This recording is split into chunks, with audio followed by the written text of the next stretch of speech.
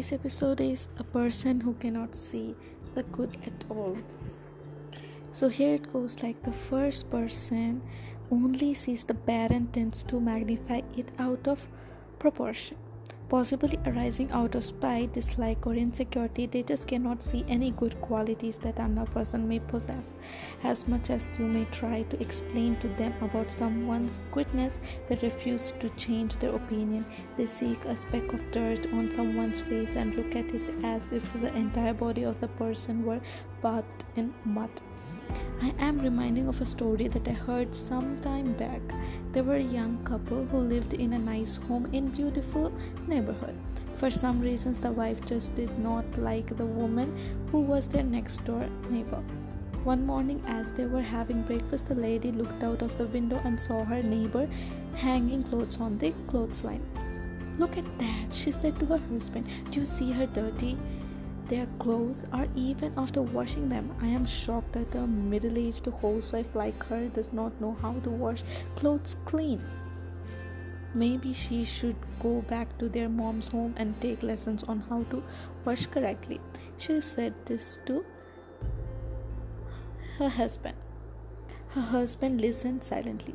Every single time her neighbor would hang her clothes to dry, the young woman would not miss a chance to make some silly comments. After a few weeks, the wife saw her neighbor hanging clothes and clothesline again. But this time, what you are trying to tell? This time, something was different. "Yeah. Do you see that? Amazing," the surprising wife said to her husband. "Finally, her clothes are clean. I am sure she did not wash them. Sometime else must have done it for her."